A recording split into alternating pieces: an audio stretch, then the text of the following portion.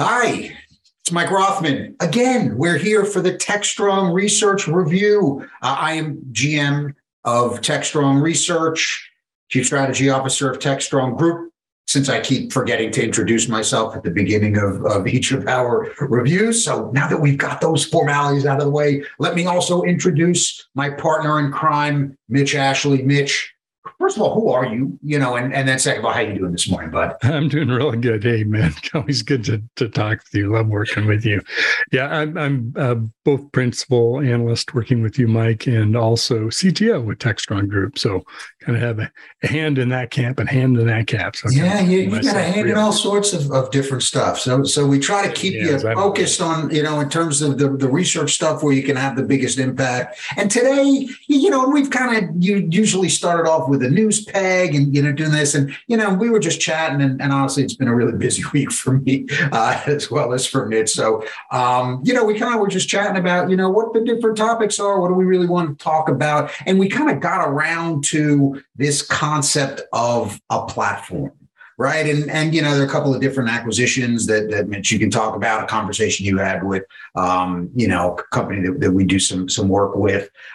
We can kind of hit those as examples. But, the whole platform thing has been, the goal. I mean, really, since we kind of started, right? I mean, back when we were doing mainframes, right? The big iron was the platform, and Amdahl came out and they wanted to be, a competing platform. And then you had mini computers and they wanted to have their own platforms. And really what it is, it's about control, right? It's about, kind of having all of the pieces of the puzzle so that you kind of have the customers as captive audiences so they don't have to go elsewhere. And then because you have that set of customers that you're bringing forward, you build an ecosystem, right? And the ecosystem around your environments, leveraging, interfaces that you publish, partners that you have to qualify. And in a lot of cases, they pay, right, for the privilege of being your partner. And that's where you start to accrete the benefits of the platform, right? Windows was, kind of maybe the most popular platform that we've seen, kind of in our world. But, there in our kind of spheres of influence, right? DevOps, security, cloud native infrastructure. There are lots of different examples of, kind of companies that have, striven or strove, I guess, strove would be the word. I'm with you. You're following me? To be that platform player. And right now, I think ostensibly nobody would really argue with, Palo Alto Networks really having positioned themselves as, kind of a security platform. You have CrowdStrike coming at it from the endpoint side of things is, again, another platform. Back in the day, it was McAfee and McAfee's partner program. And originally it was Checkpoint, right? And Checkpoint's OPSEC that really had these partner programs driving, kind of these partnerships that really established the company as platforms. And I guess the question that we got to, and you can use examples of DevOps as well, but the questions we got to is, does everything have to be a platform now? Right? Or is there room for companies to do niche type stuff, or are they all just sitting there waiting to, be acquired by the platform player? And it's kind of like a big game of musical chairs where if you're not, kind of aligned with one of these platforms and ultimately, kind of one of their acquired properties, right? Are you sitting there, kind of standing up when the music stops? And that was a lot of words, Mitch. I mean, what do you think about, some of those concepts I threw out there in nonstop rambling format? That's pretty good. I'm not sure if you took a breath or not, but that was pretty awesome. I'm kidding you. It's kind of like we used to think about things of product suites, right? Excel and Word and PowerPoint and whatever, and that whatever it was, security products or whatever. But I think the thing that really changed the mindset, and yes, there have been platform companies before today, of course, but I remember first working with AWS, and this is 2008. Kind of time frame, fairly early, pretty crude actually. Their interface was either command line. We had set up your keys or used a browser plugin for, I don't remember the name of it, for Firefox only thing I worked on. Anyway, point being is that really ushered in the era for the cloud of the portal. and that's the place where you do everything and you get everything, right? The marketplace is there. The services from that company is there. The things I do with their services are all there.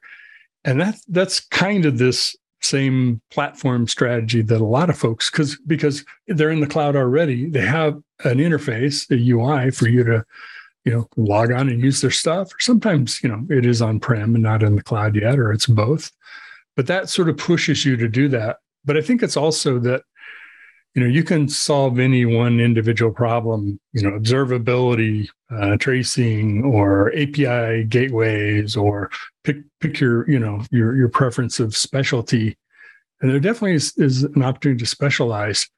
But I think there's a real tendency to diversify or to couple with that complementary products and services. And I know I'm doing my ramble bit here. I know from my own experience, that's a double-edged sword, because it can make you very attractive, but it can also limit you who's going to acquire you, because company A is looking at acquiring you, but they have 3 of your 4 things already.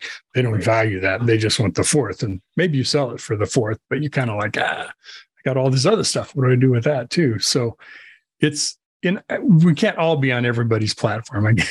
No, everything can't be. I think that's the answer, right? Everything can't be a platform.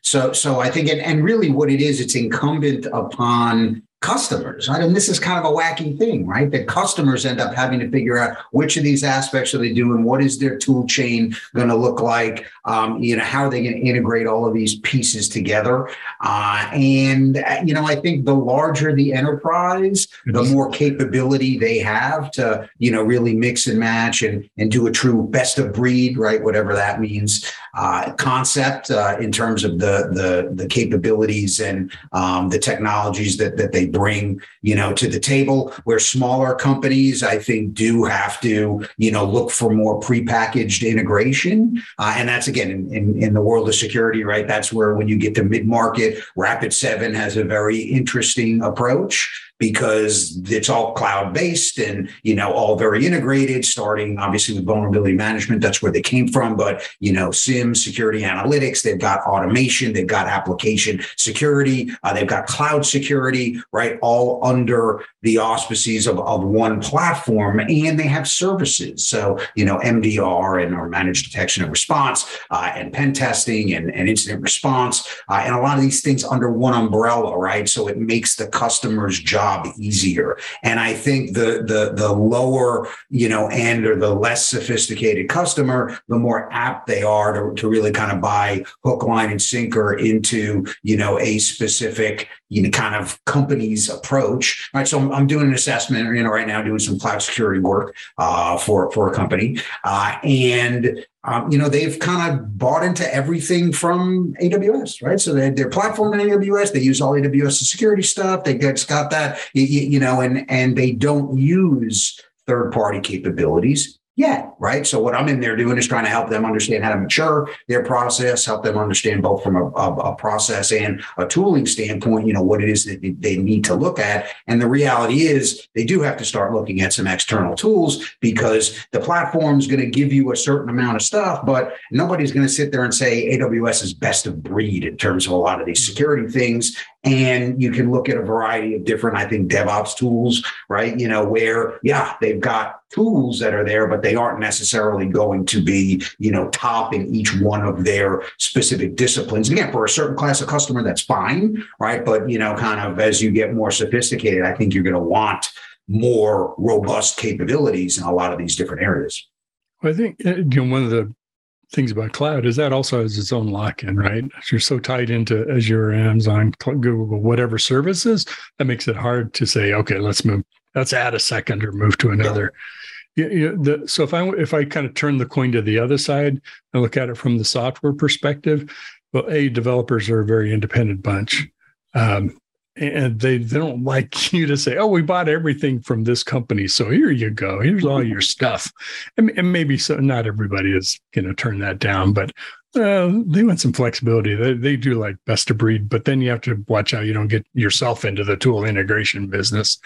But there is, I think, a crossover point in the enterprise market where we have too many vendors. We we can't afford to spend all that money with everybody. Let's try to pull our number of vendors to reduce that. And that might be where, a GitLab kind of approach, where it is sort of the full life cycle of development to deployment. You could pick others, that take that kind of approach or moving in that direction. So it's kind of both. It just depends on the philosophy of the organization and how much the purchasing department has control over, whether we're going to add another vendor or not, in part, at least part of it. But it's an interesting dynamic, because one platform company buys another platform company, which platform wins?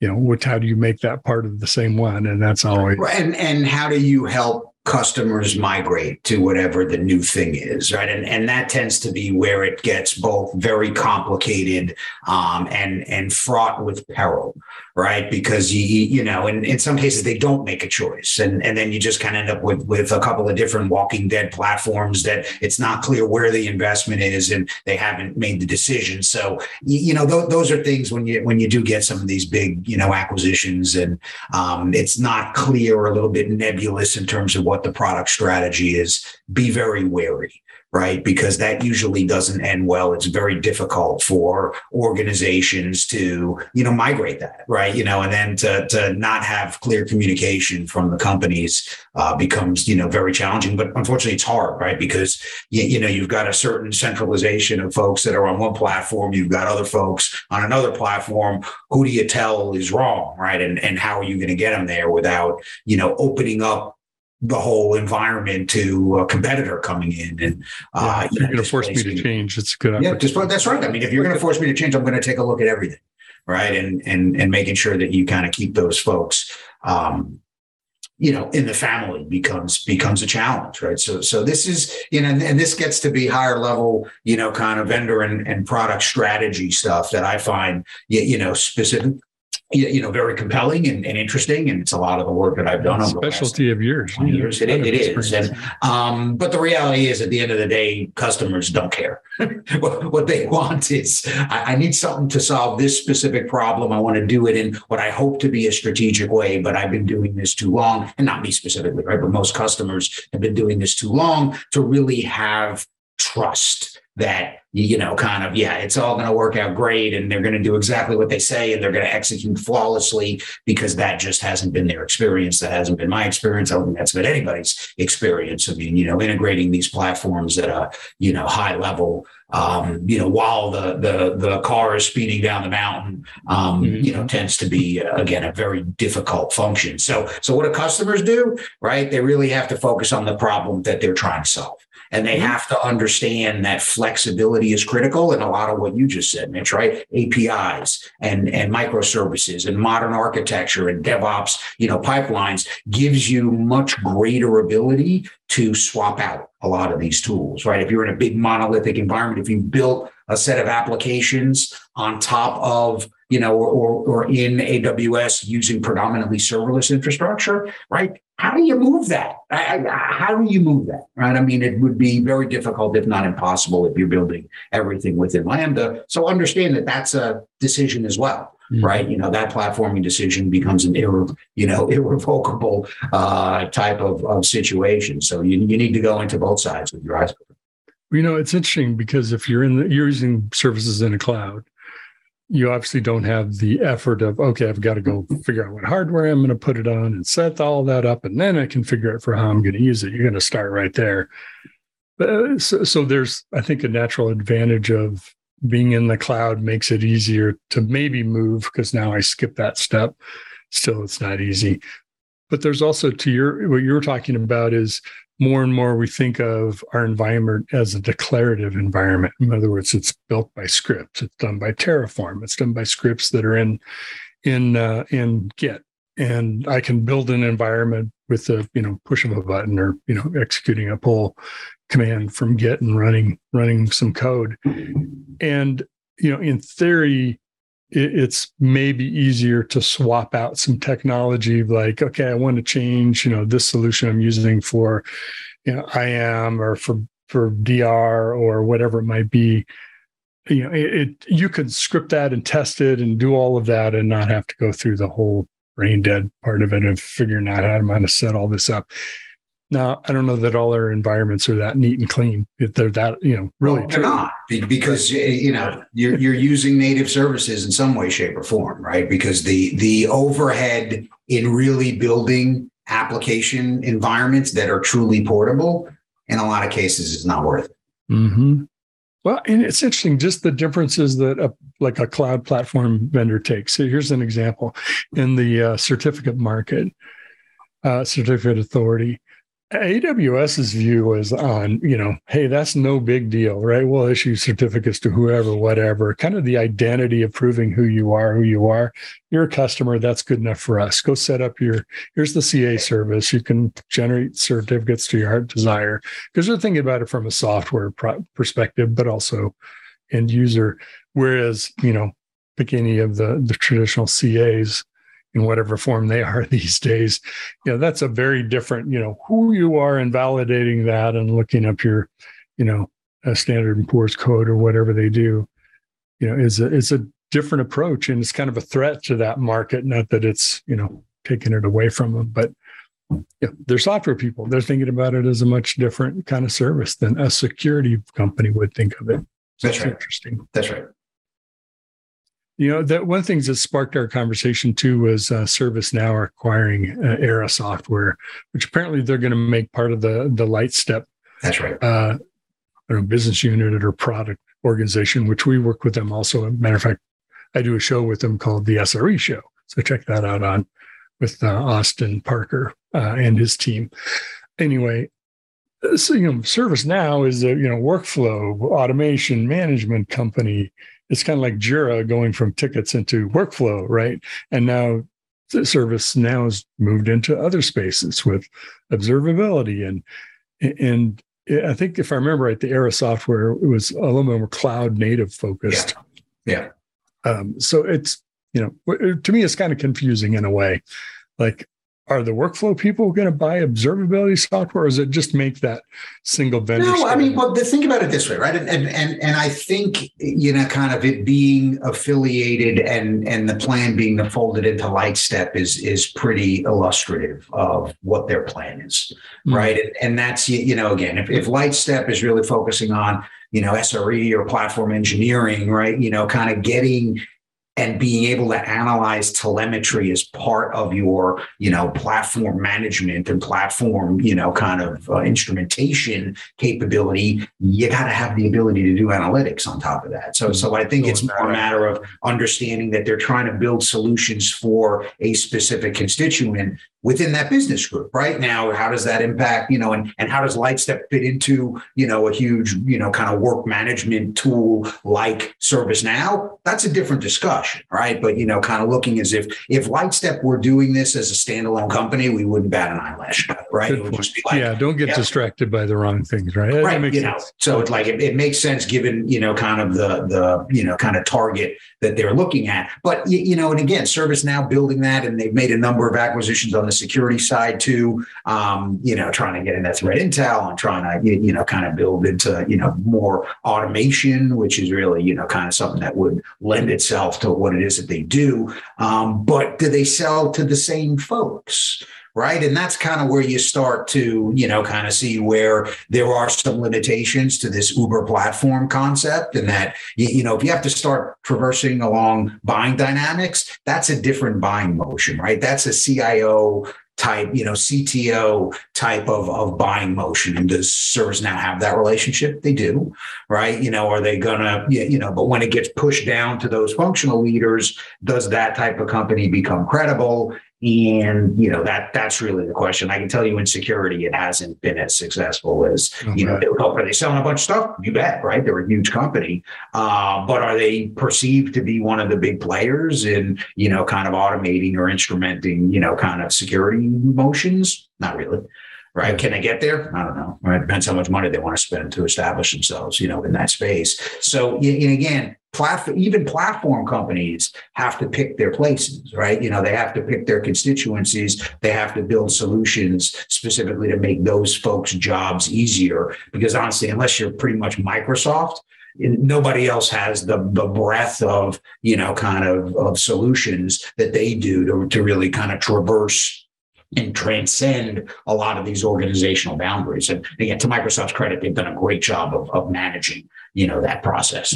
Yeah, and their transition to cloud services has been pretty astonishing, frankly. That's one way to put it. Yeah. So yeah, that's a big lift, I tell you.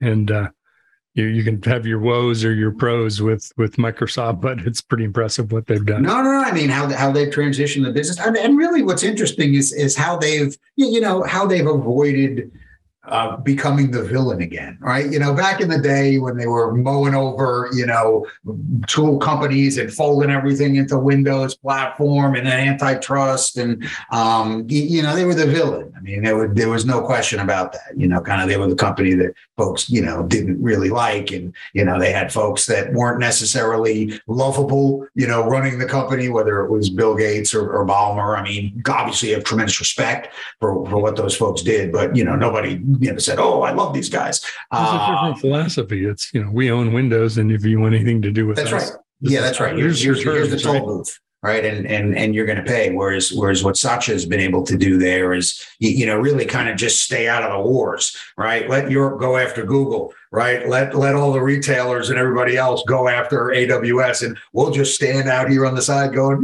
we're up here, guys. We have Azure, right? We have Office or Microsoft 365. We have, all these security solutions. We have, DevOps tooling that we're starting to build in. We're folding all these companies, into our platform, but they're not being, kind of douchey about it.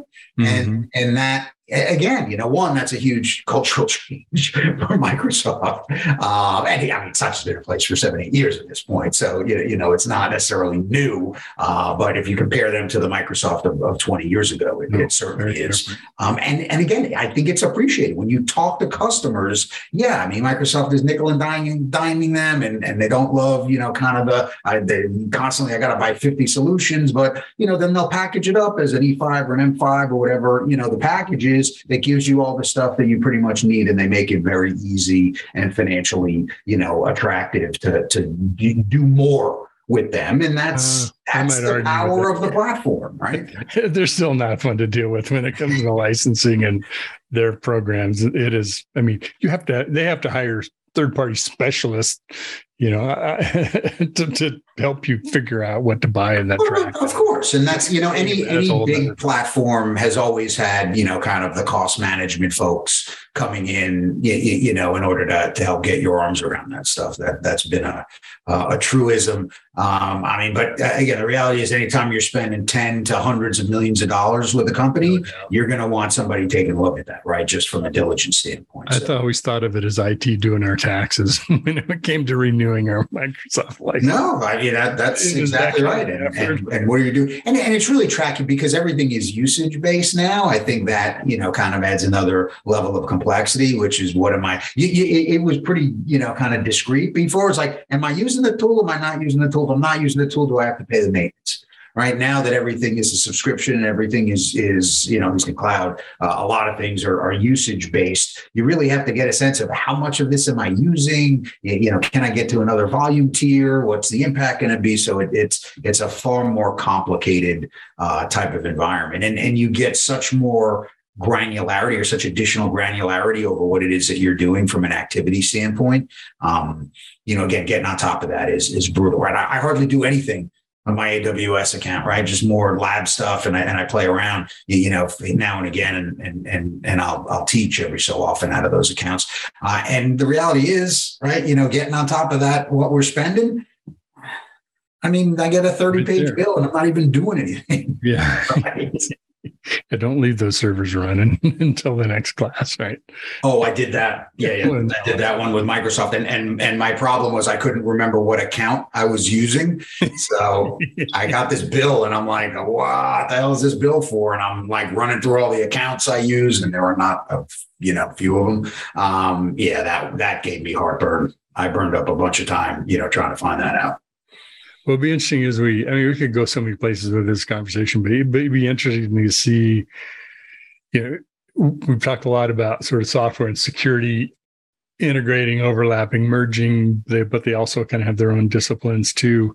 And DevOps in the center of that, as DevOps is the tools. No, it's how you create software, but there are tools that help you automate through a DevOps process. And that, that's evolving. By the way, there's a great debate going on. Someone wrote an article that DevOps is dead. And I'm like, okay, there's some clickbait articles. Yeah. I mean, that's isn't dead. That's asinine, but that's dumb. But to again pimp out some of our stuff. I mean, kind of understanding a lot of those interactions and overlaps. That's a lot of what we're going to be doing at Predict. Right. So we're going to be both doing research in each of our different coverage areas, and we're really going to come forward with a vision of how a lot of these pieces fit together. That's going to drive a lot of what we do at Techstrong Group in 2023. So very excited about that. I'm going to be, kind of traversing along the, a couple of nice areas in Europe over the next couple of days. And it's going to give me some time to think, right, as I'm hiking between different places and, kind of enjoying the scenery. But, and again, Mike, you're one dimensional. I get it, right?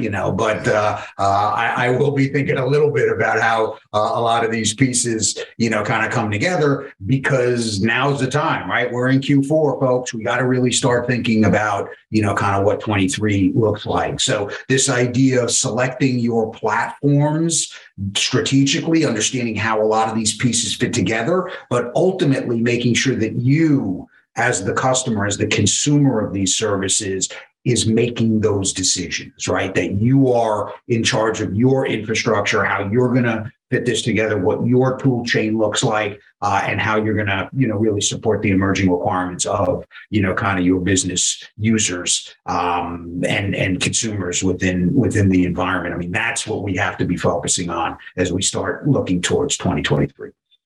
By the way, so we're talking about Predict 2023. It's scheduled for January 12th. Mark it on your calendars. I know it's a few months out there, but it'll be here quick. And the theme that's emerging is kind of stand and deliver. It's like, yes, you had to deal with stuff in the pandemic. And yes, we accelerated to move to the cloud. And yes, we did these digital transformation projects, and we did move to DevOps. And yes. Now you got to make it happen. We are counting on you to deliver software. We're counting on you to be secure in the cloud or in mobile or in whatever environment we're in, our customers in. And so it's, we have to execute. When financial conditions get tough, it's about performance, right? I mean, that narrows you in. For sure. Light on how we doing. Let's get results. For sure. So great, Mitch. This, again, fantastic conversation, a little bit off the cuff. And I think that's when we do tend to do our best work is really just, kind of brainstorming, pulling on threads and really seeing where we go, coming to some conclusions, for listeners and customers out there about the stuff that you should focus on. So with that, we'll wrap up another one of our Techstrong Research reviews. I think it's the third episode, if I'm okay accounting. So reach out to us on info@techstrongresearch.com. Info@techstrongresearch.com. If you want to kind of focus any bit on what you're doing or kind of share some of your experiences, that would certainly be appreciated. So until next week, Mitch, be well, and we'll see you guys soon. Take care, everybody. Thanks, Mike.